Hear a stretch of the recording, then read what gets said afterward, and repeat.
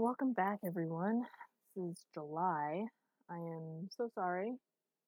I lost my job. A whole bunch of other stuff happened. I'm sure that people can totally sympathize. So this is Beta Rita 3. Hello. We are on X80750 errata, and this is episode 4. Woohoo! Mac's long face seemed even longer when he got stressed. I was slightly distressed to see that scarecrow look happening now. Mac, look, this is totally doable. It'll take us a little while to get the tools and stage a drill plan, but that gives us time to get the crews together and bring on another foreman. The cost will be half of trying to run the same terraforming ops that we have in the past, and we'll be able to balance it with increasing ore production and minimize the waste. He looked at the drawing I laid in front of him, and the tablet summary, and sighed. Never a good sign. Look, kid, I admire your enthusiasm. How are we going to get this approved? He ran his finger over the tablet and brought up the cost estimates. You know I can't assign you labor without union approval, and you know I can't get that under an experimental system. It's the whole reason we have the service run this weird shit. And you told Daniels to fire the service.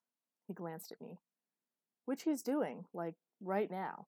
How did you do that, by the way? I shrugged. The soldiers were out. I wonder how much of the previous failure was just bad design and how much were scared kids throwing away the game because they didn't want to do the work. Whatever it wasn't working. We need new blood in there, guys that have real experience and can handle what we give them. I pulled his attention to the drawing again. Don't worry about the funding. Ido gave me total freedom. See? Look, no exposure. This is a drill dig mission just like millions before it. The only difference is me and some of the Civitechs will go messing around in the waste streams and change the settings on some equipment. I sat back. I can guarantee me and whoever I get for techs will be 100% committed to doing this right, and we can minimize the manpower like crazy. Mac barked a quick bite of laughter. How are you going to get a committed tech? You going to put a mind control device in her and make her a little clone of you? Another shrug from me. No, Mac, I'll just keep firing people until I find somebody with nothing left to lose. Isn't that how I got this job in the first place? He turned back to the report, brushing his long fingers against the schematic of the tunnel layout.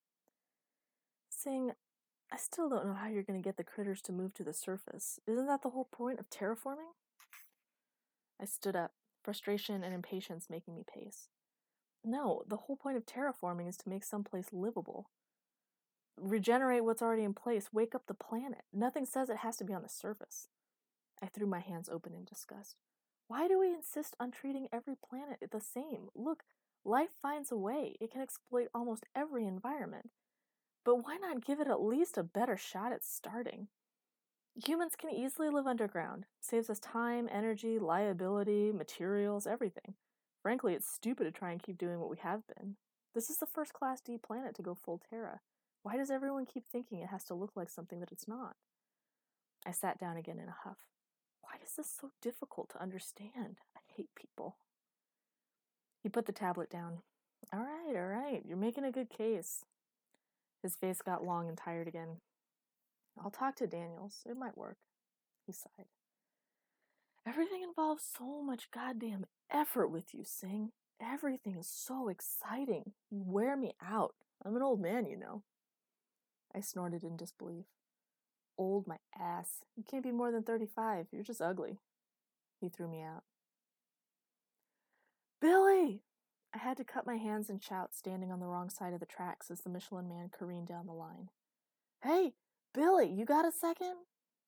The fire plug of a man waved me over and pulled me into the fabrication shop, pulling out his earplugs. They dangled down his shirt where I could see identical brown streaks of earwax down his Kevlar chest plate in their wake. Ugh, gross. Make a note. Clean my chest plate more often. Hi there, Singh. We haven't seen you in forever. How are the bugs and bunnies coming? I smiled. I am in need of your excellent services, sir. A little brown-nosing never hurt anything. Oh, yeah? He stripped off his gloves and motioned me into a little cubicle of an office. What you got? I handed him the design schematic I'd had the Bearman's assistant draw up. Turns out he was an Apache from my old hometown, and his assistant was the most perfect, beautiful woman in the whole world. Perfect skin, perfect copper-colored hair, lovely cornflower blue eyes, smart as anything, and a great engineer. I hated her on principle. She was also barely 20. Felt old and ugly just looking at her. Billy made approving noises from the back of his throat and pulled out a pocket calculator, scratching some notes on what looked like a napkin using something that was not a grease pencil and resembled more like the earwax on the chest plate than an actual writing utensil. Again, make a note. Don't shake hands with Billy. Yeah, we can do this. It's no problem. Did you clear it with Mel? Blondie, the little angry woman from Supply. No, not yet. I wanted to make sure you could build the stupid thing before I started setting up costs and such. He nodded. Yeah, this is no problem. It might take us about a month or two to work it into the fabrication schedule, but we can get her done. Yeah? Great. Here, give it back. Let me go see Blondie. He grinned at the nickname for his angry boss. He reminded me of a golden retriever, all sunshine and happiness. Come on back next week. We're having a barbecue over the pit, he shouted at me. Brendan's going to light the ink on fire so we can roast some dead stuff. You'll love it. Oh, yeah, lighting hallucinogen on fire and cooking stuff on it. What could possibly go wrong? Lie to the nice man so you can get your toys. Sure, I said. Sounds great. Maybe if I got lucky, I would be hit by the Michelin Man and instantly killed. Hope is a good thing. Daniels. Jared leaned back in his chair and waited for Mac. The guy said he liked to come up to Daniel's office because it gave him an excuse to eat a real meal and make sure they hadn't given his bunk away yet. Mac was a good guy and a good chief engineer. Jared had been feeling a little guilty ever since his conversation with Singh. She put a bad taste in his mouth. But she wasn't wrong, he thought, resigned. And there's something strange going on with Ido and her. I may not be able to help with the Terra, but I can at least figure out what his game is. Mac's been working for the service for a long time. The man knows things. So, mainly for his own loneliness, he'd pulled a little rank, got a proper meal, some decent booze to make nice with the old chief. He opened another batch of files from Singh's personnel file. It was good reading, like a docudrama. Nothing but catastrophes, conflict, and ridiculous stories. He chuckled as he saw pictures of some of her creations next to the insubordination records. She's a dumpster fire. He hated to admit he was kind of enjoying the experience. And he'd just gotten the most interesting letter from a Major Johnson. He hoped Mac knew Johnson. Jared couldn't help feeling a little like he was back in high school, even with the seriousness and the scale of work they were doing. Still, there was a tap at the door plate, and he stood up to usher Mac in. The man looked tired and annoyed. Your girl is pissing me off, Mac said without preamble, and folded himself into one of the chairs. She's not mine. If anything, she's yours. Mac grunted and poured something to drink with an appraising stare at the resulting glass. Is this booze? Yep. Good. Mac took a deep drink and closed his eyes appreciatively. She's blown the drill schedule, pulled fabricators off every job except for hers. She's even got supply under her thumb, and I can't get shit done. Jared settled himself in an unconscious imitation of Mac, following his example and pouring some of the pale yellow liquid. It looks like piss. I hope it's not. I'm not biology's favorite person right now, and I wouldn't put it past them. He drank it anyway. To be fair, he said to Mac, her stuff is kind of more important. I don't know about you, but I want to eat something other than protein supplements at some point. Uncontaminated water that doesn't cost more than my salary per liter would also be nice. Mac made an indistinct noise of acknowledgement. I know. I just hate it when people come in and kick my sandcastles. Damn girl is my assistant, and you'd think she was fucking queen down there. Jared smiled into his drink. Yeah, you and every supervisor she's ever had. What? Girl has a knack for pissing people off. Seems that if she's not in charge, she just sort of steamrolls into whatever she wants to do anyway. It's sort of a theme for her. Huh. Mac picked at the fries, letting his fingers get covered in grease, and wiped them on his shirt after a moment. I think it'll work, though. I've been real impressed with her methods. I knew some Academy environmental engineers before, back on Cygnus. I don't know what they teach them back there, but those guys were sharp, real sharp. Had a sort of, instinct for reactions that I never saw in any service or guild techs. He shoved another fry in his mouth. It was kind of creepy, actually. Anyway, here. He reached down and dug in his bag for a moment, then handed Jared a reader tablet smeared with fry juice and lit like a Christmas tree from schematics, tunnel layout designs. Jared wiped it with his sleeve. What's this? Max seemed to sigh from his boots to his chin. That's what she wants. He went back to the food. 25 million credits, a new labor crew, command over a tech crew of 4, new rigs, a new driller, and something else in there to start the bioreactors. They looked like alphabet soup, so I don't know what it actually is. He stretched out his legs. I never liked chemistry. And I don't know shit about this, but she seems convinced, so I told her I approve. Never had to run a terraform before, so I don't know nothing about nothing. Jared looked at the reader and let out a low exhale. 25 million? I mean, I told her to do whatever she wanted, but damn. The plan could have been in Greek, or that weird alien language the geeks at Earth were trying to learn ever since contact out at Cygnus. Completely unintelligible. So basically, we have a malcontent nerd with delusions of grandeur who wants to blow 2/3 of the whole planet's budget on a project neither of us understands. Mac grunted and nodded. Great. Why not? At least if I get fired, I can go back home. Jared chuckled to himself, appreciating the opportunity to screw Ida over. The general had given very specific instructions. Looking on the bright side, oh yeah. And judging by her history, if we tell her no, she'll just do it anyway and probably kill a lot of us in the process. Another nod from the big black man. Jared sighed and handed the tablet back. Whatever, I'll approve it. At least it's screwing up in a different way. And if it's less dangerous, maybe that will win us some points in the court-martial. A pause. Do it. I'll write up the official approval tonight and post it in the morning. Max steepled his hands on his belly and stared deeply at Jared. What's the deal, Daniels? Why is she getting a blank check? And what's with all the holds on her personnel file? I tried looking some things up yesterday, and you know what I found? He paused for effect. Jared didn't answer. Nothing. I see she's got a medical travel hold and a do not resuscitate order. That's it. No kin, no history. This girl's been working for Service and Guild basically her entire adult life and part of her childhood, and there's not a single document in her file. You know who has files like that? Diplomatic department spooks, criminals, R&D techs that never see sunlight, not annoying engineers running terraform operations on fucking nowhere planets. Jared stared at his food. I know, and Ido's overseeing this operation personally. Ido hasn't overseen anything on Explorer personally. Ever. Not even when we had the accidents. Jared rolled his neck a little. I used my clearance to pull her closed files. All of her stuff is under a no-view order. And I used Ido's clearance to get it. Mac's eyebrows went up, and Jared waved him off. Don't ask me how. There's something weird going on with the ink and transport, and I wanted to know what it was. Well, I didn't find anything. Just references to a medical facility near Hadar and some tech named Lutrin. I couldn't find any of the budget associated with the ink, though.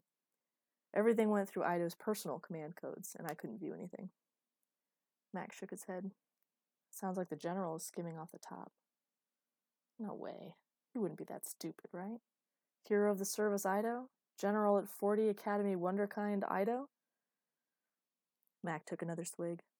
I heard he's considering running for office. You need credit for that. Wouldn't be the first senior guy to see an opportunity. He's probably taking bribes from corporate, too. Lord knows we should have been shut down for safety violations ages ago. Unless someone's working the inspection process. Jared closed his eyes. Shit. Yeah, I know. But what's the deal with the girl? It can't just be about the ink, right? Max shrugged. I don't know, man. This thing is small time. She's not threatening production. Maybe he just wants to keep Explorer his own little honeypot and needs her to fix her up. How the fuck should I know? What did her personnel file say? Jared glanced down at his tablet. Oh, nothing really helpful. Lots of insubordination. Some issues with authority. Looks like she was hurt pretty badly on her first assignment and had a long recovery stint on Nightingale. Most people dislike her intensely, including me. There was only one supervisor who recommended her for promotion and tried to help her out. This was Major Michael Johnson. You ever heard of him? He was out at Cygnus for a little while, around the same time you were, I think. Max shook his head. Not ringing a bell. Well, looks like he and Singh were more than just colleagues. Lots of rumors about an inappropriate relationship. He ended up transferring her for personal reasons. Still has a thing for her, evidently. Oh, Jesus, Daniels, who the fuck cares? We all have exes. It's just her bad luck that she was fraternizing with a superior officer. Shows bad judgment, but we've all done something equally stupid. Hey, this guy is the only one willing to talk about her. You don't want to hear about the letter I got from him? Mac applied himself to dinner. Nope, don't care. It's her personal life. She works. She gets the job done. What do I care what she does in her free time? She's a nobody engineer who suddenly managed to pull a planetary resource for a half-assed plan approved sight unseen by the most powerful man in the sector. And you don't want to hear what this Johnson guy has to say? Come on, Mac. I want to know what's going on, too.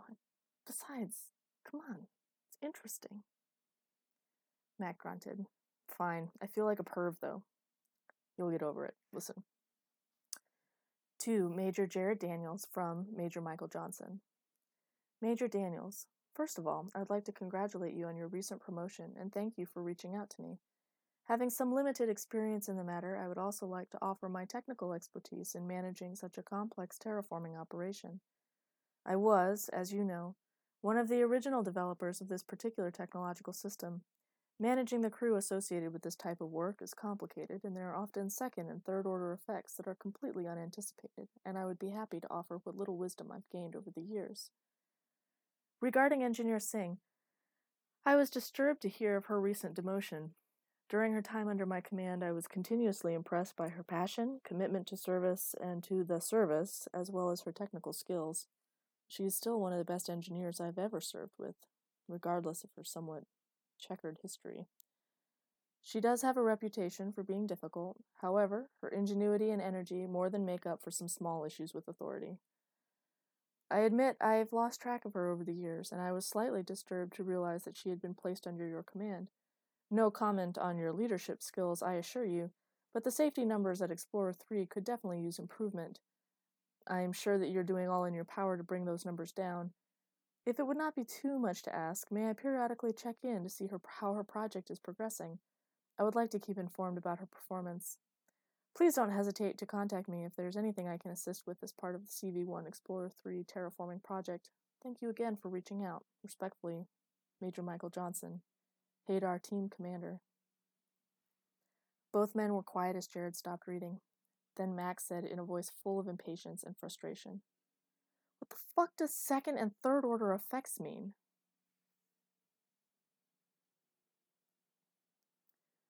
To Major Jared Daniels from Major Michael Johnson.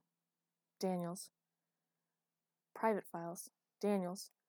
I'm even sorry to ask this, but you have to help me out. I need to talk to Singh. I can't get access to her communication file, and the messages I've been sending to her admin supervisor are obviously not getting through. Please help me out. Mike. To Major Michael Johnson from Major Jared Daniels. Mike, you're putting me in a rough spot here. You know I can't just give out personal information like that. She's got some right to privacy, and if she's not answering you on the official comm, I can't help you. I'll talk to admin and see if there was a mix-up somewhere and she's just not getting anything, but I'm sorry, it's the best I can do, Jared. To Major Jared Daniels from Major Michael Johnson. Jared, look, I know this doesn't make much sense, but Singh's skills are very, very unique. She may not be aware of her full capabilities, and both of you need to know what you're getting into before you put her anywhere near the protosurface. I've read the report you sent me, and it's a good plan. Solid. I've made notes where I can, and I've got one of our most experienced chief running the numbers just to give you a warm fuzzy on the technical data specifications. But Singh should not go into the tunnels. Under no condition should you allow her direct contact with the Prototerra surface. The exact reasons are classified, but please believe me. Pull her off the field team. It's important. There was a reason we had her transferred to labs when her skills are obviously elsewhere. Mike. To Major Michael Johnson from Major Jared Daniels. Mike. Thank you for the review and the background data. I'll be reviewing it with my chief this afternoon, and we'll finalize our plans up to 90% and start our pilot tests by next week. Look, Singh has to lead the field team. I can see no reason why she shouldn't. She has a qualification, she knows the plan by heart, she can make adjustments on the fly. There is literally no one else that can take this job, and without her, we'll have to start evacuations. I have no ships, no emergency exit strategy has been approved, no emergency rations. I can appreciate your concerns, but I have no other option. Jared. To Major Jared Daniels from Major Michael Johnson. Please don't do this. Singh. I was back home. My little modular room was filled with the odd purple-blue light of Rigel Cantaris, and the green plants looked black in the strong light. Spartan, soft, comfortable. My legs were stretched out on the couch, and I was lying on Michael's chest. "Oh, hello." I smiled up at him. His eyes were half-closed and lazy. It was the older face I saw, the lined, quiet version of a man in his late 30s. It surprised me a little, as if I was expecting to see a different, younger face. I wondered if he saw me like that. Older, softer, more tired. But who is he? Yes, I do. His voice startled me. I see you as all those things. His arms settled more comfortably around me. Fortunately, I like you better for it. I snorted and thought of stupid Jill, the pretty engineer. His eyes opened a little and closed again. She's very pretty. Quit snooping in my head. I smacked his shoulder. I can't help it. You just sit there and shout your thoughts at me. What am I supposed to do? It made me smile and put my head back down on his chest. I could feel weariness, loss, and vague frustration rumbling around in him. You're upset, I said. Yes. He shifted in a way that said, I have to deal with things I don't want to, and they take up so much of my time. Why are you upset? He sighed and stroked my hair, running his fingers through the short locks. When we had first done this, my hair had been long, down to my waist, and thick. Shame. Because I spend all my time solving other people's problems and have nothing left for myself. I rested my hand on his stomach and felt his heartbeat pounding through the skin. He was very upset. I'm sorry. You should be. Most of this is your fault. His voice was sharp. I sat up in surprise. Me? What did I do? Because one of my problems is finding out that you got assigned to one of the most dangerous stations in the universe, demoted, and just generally have a fucked up life. But you're not real. How can you know that? Who are you? Part of my mind didn't know him, but another part felt him like a missing limb, something so familiar. He smirked as if understanding my confusion and swung his feet down to the floor, but didn't answer. These are just dreams, just random subconscious loops, not real conversations, I thought. Right? Of course they're real conversations, he said, and stood up to pace. Glancing at me, still sitting on the couch, he slowed and knelt in front of me, taking my hands gently. No one touched me, much less gently. It felt unnatural. Kasha, I always believed you when you said you could hear people through your implant, you know. Others have that same problem. Turns out a little tweak of the resonance combined with the right genetic mutation, and you can have a pretty effective communication device, even across space. I snatched my hands back. You hacked my head? Vaguely uneasy and a little angry, I felt invaded somehow. Felt walls going up that I didn't know I had. Wait, stop! His face looked agonized. He threw a hand out as if to catch me. And I woke up. I hadn't been sleeping well over the past few nights. Nightmares about the Terra event, worries about design calculations. I kept waking up to go back to the lab to check the chemical profiles. I even pulled my little hammock out of Mac's office and went back to my bunk, thinking the noise from the pit might be keeping me up. But I couldn't sleep for longer than a couple hours at a time. Exhausted and uneasy. Bad dreams, maybe, but I could never remember any of them. Evidently, I was starting to look pretty rough because one morning Mac took one look at me and ordered me back to bed. Go home, Sing. I was startled out of looking at the prototype schematics Billy had sent me. I blinked at him in confusion. I'd forgotten he was even there. What? I said cleverly. Go back to bed. You look like ass. You have a 4-day weekend starting now. Go to your bunk, sleep, read, don't come back until you've had at least 8 hours of real sleep and you get your personality back. But I have things to do. We're almost at 60%, and I have to start the crew training and the tech selection, and then there's a budget review with Daniels tomorrow, and I don't want to go to sleep. The dreams will come back. I shuddered a little at the thought. The big man simply walked over to me, picked me up, and threw me out of the office. Hey! And stay out! Well, fuck me, and I did what I was told. Something was wrong. The ship bucked and vibrated weirdly, making my interface implants vibrate with it. I could feel things flexing where they should not flex. Andrew. Andrew is flying. Something's wrong. I'd been standing in the mess hall making tea, but when the first shockwave hit, everything got thrown against the wall, and the weird ringing started in my head. I took off for the control center. Andrew lay crumpled against the main panel interface, unconscious, drool and blood run together below the lip of the helmet. Maybe dead? I didn't know. I didn't think, but I ripped the jack from him, felt his body bow and scream, and linked up to the ship without resetting the pilot interface. Immediately, the world disappeared. Without the computer calibration to equalize the conflicting sensory shift to brainwaves, I was lost. My senses were gone. I was falling into black. I screamed into my interface, "Initiate diagnostic, recalibration, and startup." Screamed it over and over again until the rush of terror and abused colors stabilized and the sensory interface clicked into my pattern. Quasar. We'd fallen into a quasar. Light was everywhere. Blinding streams of Hawking radiation blasted our little ship. I could feel it like sheets of fire licking at the skin. It was burning away our electromagnetic shielding and killing the bioneural sensors and environmental stabilizers with every second. I could feel the harshness like a belt sander against my skin. Gravitational ripples shot out in huge, randomly occurring pools. What looked like empty space would erupt into gravity wells like geysers within nanoseconds. The heat was burning the chemical propellants inside the tank faster than I could route it. We were going faster and faster into the depths of the light.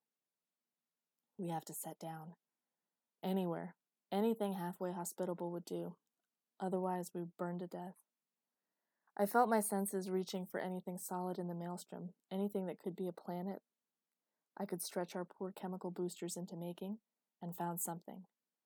As we slung around another gravity well, I could feel time warping, slowing down, stretching, and ripping the ship atom by atom as I boosted everything.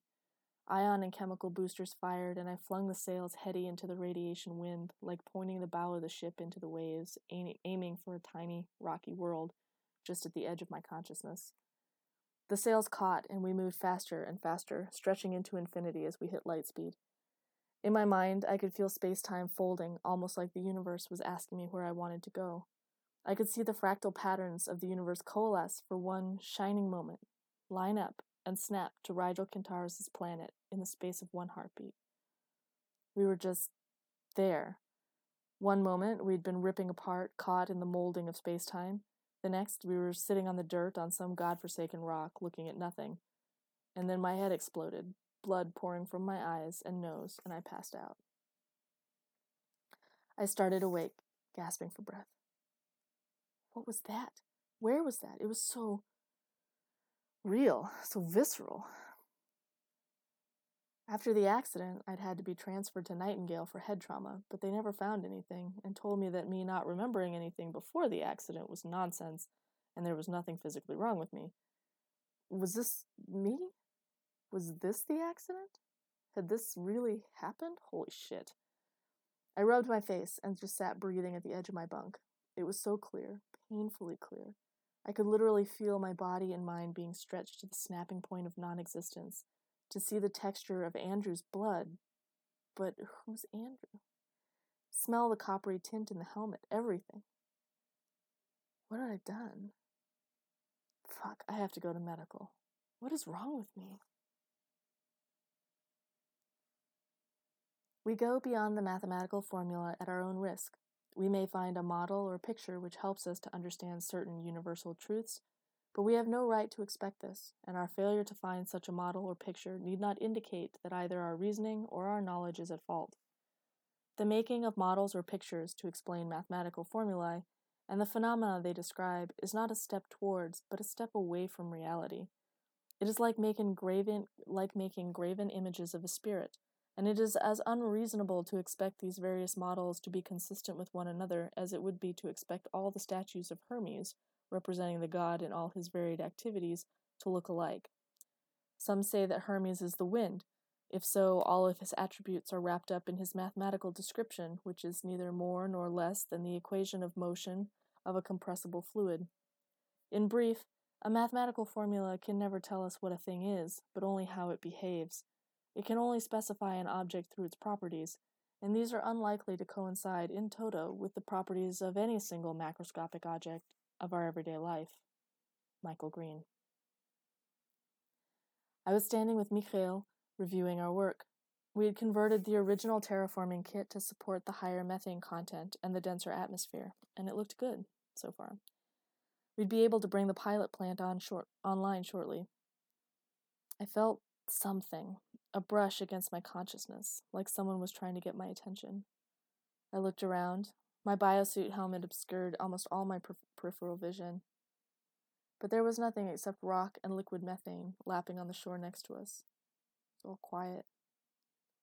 What's wrong, Akasha? Mick had his meter out checking the voltage lines. Our plan was to arc enough electricity into the baby greenhouse to cause a tiny explosion, making a natural gas heater, essentially, that would burn indefinitely, keeping our biological strains alive until we were ready to engineer them for standalone service on the surface. I don't know. I saw the blue-purple tinges of mountains and the silvery lake next to us, but nothing interesting. A vague mumble somewhere in the back of my skull that I couldn't make out. Great, I'm hallucinating again.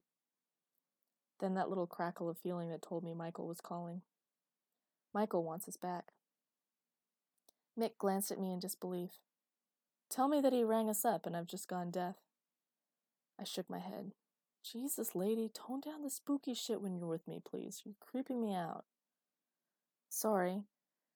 Again, and suddenly, images of molten metal and chunks of earth crashing into our mod flooded my mind. I could see people running for the airlock as the earth heaved and bits rained down on our tiny ship. Fire. Fire was everywhere. I shivered.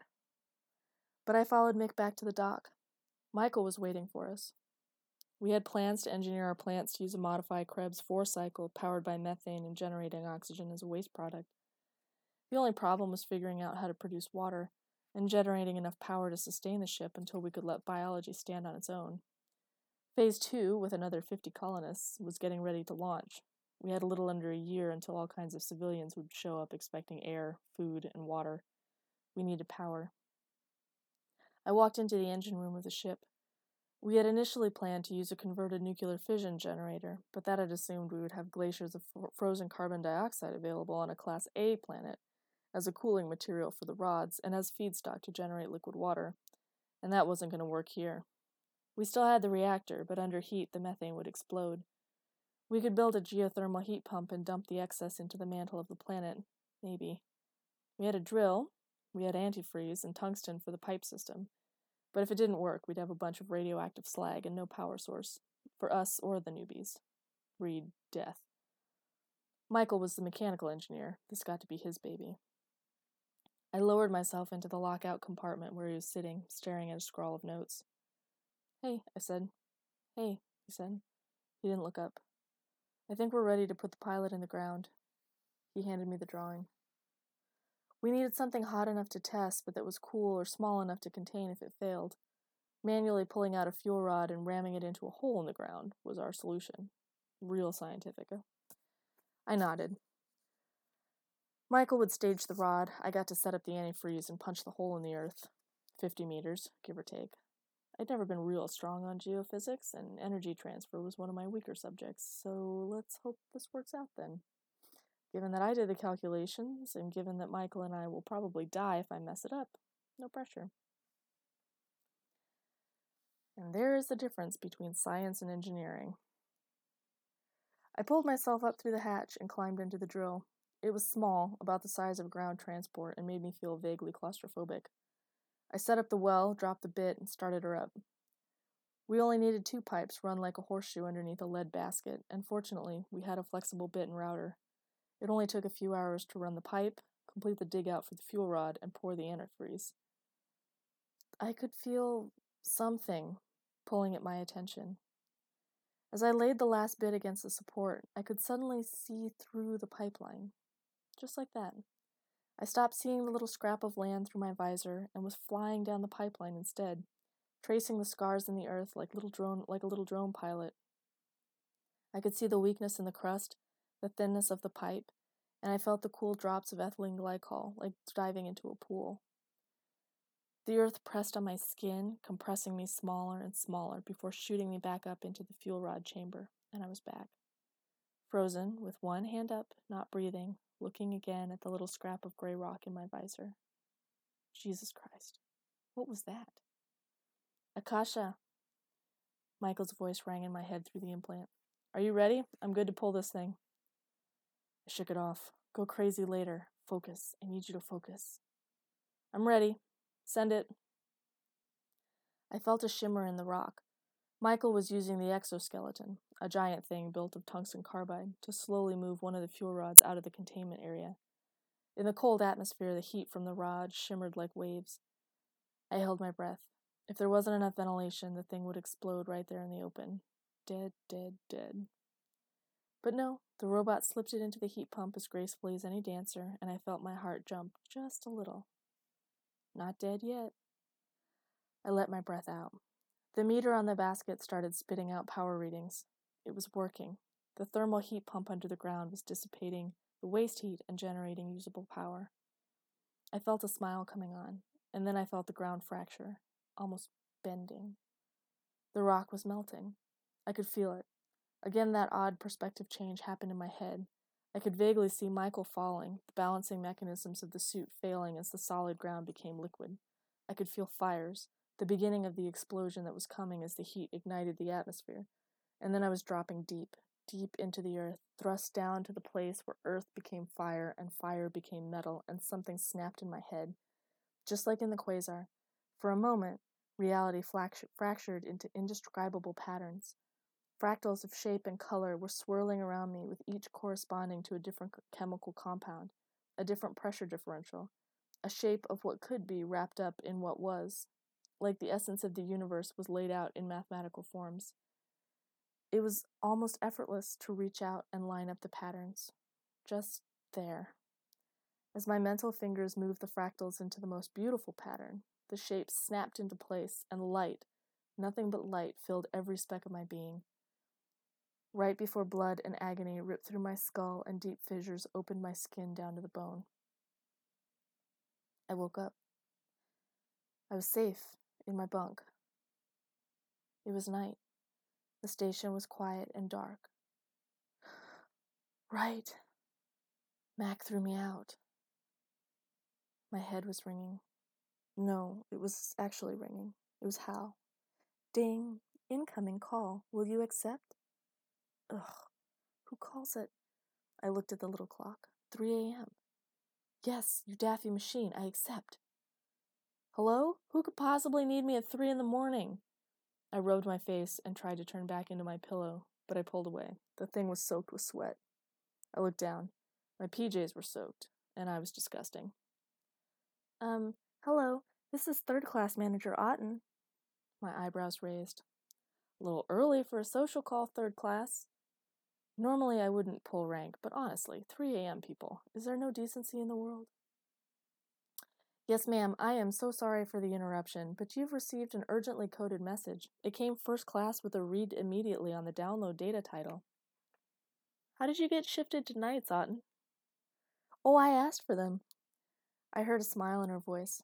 It keeps me away from most of the truly terrible people on this station. But seriously, someone wants you to read this right now. I stood up and stripped for a quick shower, dropping my disgusting laundry into the chute. Who's it from? A Major Michael Johnson. Never heard of him. I don't deal with service brass. Must be a miscode. I closed the laundry chute lid and started up the water in my tiny shower. No, I checked it twice and asked for a confirmation code on the second download. This sounds awfully important. Will you give me permission to download it to your personal file? I shrugged, more to myself since she couldn't see. Why not? Great. Thank you for being so nice. Most people are just awful this early. I relaxed into the hot water, washing my face and feeling better. Some dream again. Good grief. If only I could remember. No problem, Otten. Thank you. Good night. I clicked off, finished the shower, and went to get my stupid glasses so I could read the stupid thing from the stupid major. 2. Second Class Engineer Singh, from Major Michael Johnson. Engineer Singh, you may not remember me, but we once served together many years ago at Rigel Kantara's 4. I've been tracking your progress at Explorer 3, and Major Daniels has been kind enough to request my technical assistance as a consulting resource. First, I would like to compliment you on your work. You've always been thorough and extremely creative, but this solution is even more elegant than usual, and we here at Hadar Team were very impressed. Due to your past performance, however, I would like to strongly urge you not to take the field team lead. Please don't go to the Terra surface. The last time you did that, it did not go well. I'm not at liberty to discuss it any further, but please believe me when I say you should not be down there for startups. You should probably not even be on the planet when it starts up. Please contact me with any questions. I will do my best to answer. This in no way is a comment on your skills or your technical expertise. You're more than capable of leading the field team. However, you should absolutely not, under any circumstances, do so. Respectfully, Major Michael Johnson, Hadar Team Commander. Bullshit, I thought, shaking my head at the nerve of the stranger. Some major sticking his nose into my business, as if I was going to let anyone else down there. Hal, delete this thing. I don't even know the man, and he sure as hell doesn't know a thing about me. Bunch of nonsense. I went back to bed. Michael was looking down at me. Oh, I was lying down. This is good information, I thought absently. It was sort of floaty. Thoughts drifted in, and they drifted back out again. I snuggled a little into warm, soft sheets. Oh yes, this is quite nice. I've never been high before. I loved the way the sheets felt against my skin. I rubbed my calf up and down for the sheer joy of it. Michael watched it and scowled at me. It's twice I thought I was going to die, only to find you in the middle of a wreckage circle, face down, unconscious, bloody, and my own butt preciously unharmed with no crisis in sight. What the hell did you do? His voice is lovely, I thought. I liked the way he said his R's. I really did feel fabulous. I have no idea what you're talking about, I said, and was pleasantly surprised to find out how nice the words felt in my mouth. All rumbly and colorful. A pleasant shot of honeysuckle wafted down to me, and I turned. Hi, Elise. Whatever this is that you gave me is fantastic. Can I have some more? I felt like it would be nice to close my eyes for a while, so I did. The lovely, rumbly voices continued over me, but I was too tired to care. The scene shifted again. Now I was healthy, healed. The same images from the first dream had morphed into a proper outpost instead of a tiny ship and an emergency module. The pilot was going well. We were at 90% efficiency at the nuclear plant, and Michael and I wanted to see if the geothermal vent we'd installed to route power to a full-size greenhouse nearby was working. The little versions using a small bit of combustion to do it just weren't providing enough heat, and the poor little Frankenstein plants couldn't seem to grow under such cold conditions. So my captain and I were trudging out onto the rock to see how our pet heat pump was doing. I tried to catch a glimpse of him out of the corner of my eye, but the stupid environmental suit's visor had zero peripheral vision. I could picture him, though, all lanky and broad, with those big hands. I sighed a little to myself. This is stupid. Trapped on a dirt ball a bazillion miles from home, and I'm lovesick over some stuck-up officer. What is wrong with me? I tried to shake off that feeling of self-disgust and started looking for the pump. Work was always an acceptable substitute for crazy. It was pumping like a charm. The greenhouse was a cozy 371 Kelvin, and our freaky little critters were growing nicely. Water consumption, methane consumption, oxygen production were all going exactly as planned. I made a couple notes in my notebook, feeling that pleasant hum of satisfaction that meant all was where it should be. Michael seemed pleased as well. When he turned to see me, he was smiling, and the wrinkles around his eyes seemed more relaxed. This is going exceptionally well, he said, handing me the pad with the voltage and power consumption ratios. I nodded and made another little note in the logbook. 12 weeks in, and all's well, the little lines told me. He motioned to the ridgeline next to us. What do you say we make a quick survey of next door? I'd like to start work on building the barracks for Phase 2 guys as quickly as we can. He looked down at his notes. I received a letter from General Ido yesterday saying that the launch had gone well and we should be seeing them in about 4 months or so. I think this should be enough time. Sure. We stepped back into the blue-gray surface. The ridgeline was literally right next door. We had wanted something to provide a natural shelter against the prevailing winds and ion storms that occasionally swept the surface. My landing job of our little ship, and thus the staging ground for all of our equipment, was in the worst spot it possibly could have been. Out in the open, no resources within half a mile, no protection from the elements, nothing. Granted, I wasn't really capable of finding something better at the time, but the ship was designed to stay on the ground and convert to living quarters once landed. There were no second chances. So we'd have to set up the new colonist quarters in something more comfortable. Our fusion reactor was online, the big one, and we had already sunk the wells for the heat pumps, making sure to use solid granite-like bedstone instead of the sandstone our little pilot pump was in. A major oversight. So all we needed to do was run the underdrain system and get the last little Frankenstein plants and microbes ready for their first big day in the ice cube, and our proto-surface would be complete. The colonists would show up to a big garden, comfortable barracks, and we'd be ready to start work on the full terraform. We dropped the fusion reactor in a nearby cave that happened to have a nice skin of magnetite, which gave us a lovely electromagnetic shield when we ran a bypass current across its face. Michael was considering blasting a tunnel from the cave to the base of the ridgeline for easy access. We could set up a transformer and power station in the middle under the mountain, and run the water pipes and conduit through there to power everything with easy access. All our initial surveys had marked this area as extremely stable. No geotechnical or seismic concerns at all. So imagine our concern as we stepped into the cave and felt rumbling under our feet. What was that? Michael had frozen and was looking at the ground with one foot up and his hands splayed out like he was waiting to get thrown off balance. I don't know, I said, reaching out to skim my fingers along the wall. At the touch of my fingers, the rock groaned again, a deep, raw sound. My heart sped up. Why is it, Michael grumped and started moving determinedly to the connecting tunnel in the back, that every time I take you outside, freaky shit starts happening? We moved into the tunnel. I don't know, Michael. I don't mean to do these things. His relaxed look was gone, and he was moving purposefully down the cavern tunnel, measuring wall density and thickness for the final drill operation. It's probably not even my fault, you know.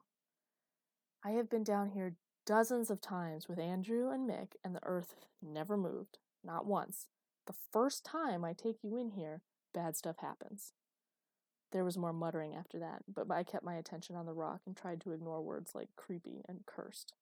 Not nice. There was another groan of rock, more of a feeling than a sound. I was conscious of that hum again. I could feel the energy of the reactor behind us like warm sunlight on my skin, and the sounds the earth were making were so interesting. I squatted down, seeing the complexity of the rock as if for the first time, the shocking beauty of all those crystals lining together, self-assembled. I was dimly conscious that my hands were sinking into the rock, morphing into crystal themselves. Suddenly the pattern was laid out before me. Rocketing and interlocked figures of fractal topology were lining up in my brain, beautiful shapes begging to be rearranged, each chemical glowing with unique atomic structure that was repeated ad infinitum, asking where I wanted it to go. Perfect. I was filled with light and glowing beauty as pattern after pattern slid across my third eye, until somebody slapped me. A man. Man? I blinked away the colors and infinite patterns to see a dull brown primate staring at me. We're in a cave. Yes, cave. It was much prettier now. What had been rough-hewn stone was cut smooth. A hot mineral spring bubbled up out of the rock and cascaded through lovely patterns before disappearing into the stone wall on the other side. I dipped my fingers into it, and my biosuit recognized it as water. Real water. How nice. The man was staring at me. He was on one knee, his hands braced against the stone like he thought it was going to move. How odd. Of course the earth isn't going to move, I thought. Brilliant, agonizing pain suddenly shot from my spine into every cell. My skin split and remade itself. Bones broke and rehealed. Lightning threaded through me in a moment of consuming, burning, shocking agony. I cried out with each surge and slammed my head into the wall in the same rhythm. Just make it stop. Darkness. I woke up into warmth. Michael had pulled the envirosuit off and had let me curl into an emergency blanket. I checked my biosuit. It registered an atmosphere of 20% oxygen, high levels of liquid water. Wow. He was sans envirosuit, holding his hands in the mineral spring, watching it wash over his hands. He must have heard me as he looked over. "Hey," he said. "Hey." I tried to get up, but the lightning arcing through my brain convinced me that staying in one place with my eyes closed was a much better choice. I felt him next to me, felt him settling my head in his lap. His warm, wet fingers made soothing little circles around my temples. "Oh, that's nice. So, Akasha, want to tell me how you just did this?" "What?" I cracked an eye and shut it again as it made the world rotate in a disturbing fashion. "I didn't do anything." My voice felt raw, like I'd been drinking sand. A snort from up above me. "Bullshit. 1 minute you're kneeling in the dirt, the next the cavern goes psychedelic. I was actually seeing rock heave itself apart and you just faded, like you were part of the cavern, not a person." The fingers moved my hair, stroking my scalp in elongated movements, combing out the long brown strands. I would have frowned, but my head hurt too much and I was starting to fall asleep. "Don't be ridiculous," I murmured. "You must have been hallucinating." The fingers stopped. "No, don't stop."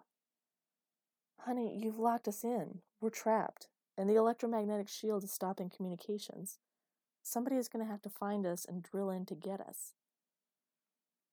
I opened my eyes in shock, lurched up, saw nothing but darkness in the envirosuit. He was right. The entrance to the cavern, to the tunnel, was now solid rock. We were trapped.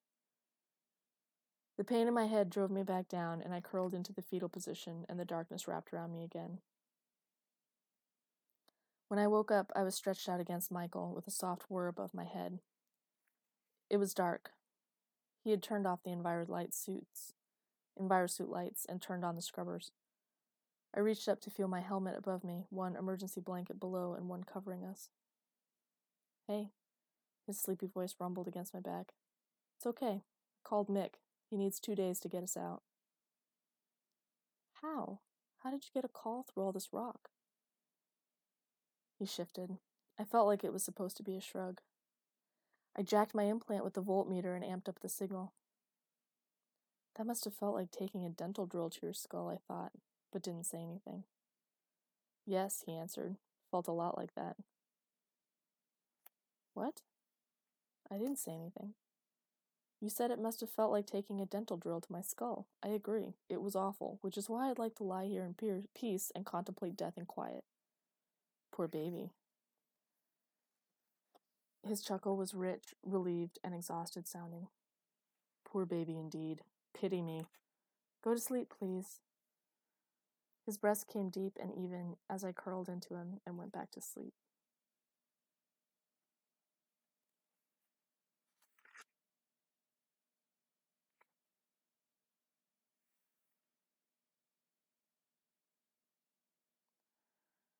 Michael's arm was around me.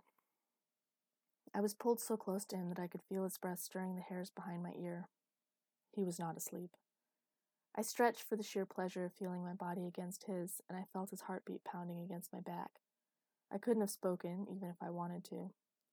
All I could think of was having him, having that first thrust of him inside me, and that deep need that sent a low moan running through me. I couldn't see him in the dark, but so close with his biosuit stripped halfway down, he smelled like the sea, like wood in the sun. I ached. So when I felt his lips on my neck, when I felt his hands kneading me closer, I turned into him and let myself fall. I came screaming, not just a little moan, not just a vague sense of completion, absolute screaming. I could feel the same thing rip through him. No, we were together. It was like we were one person.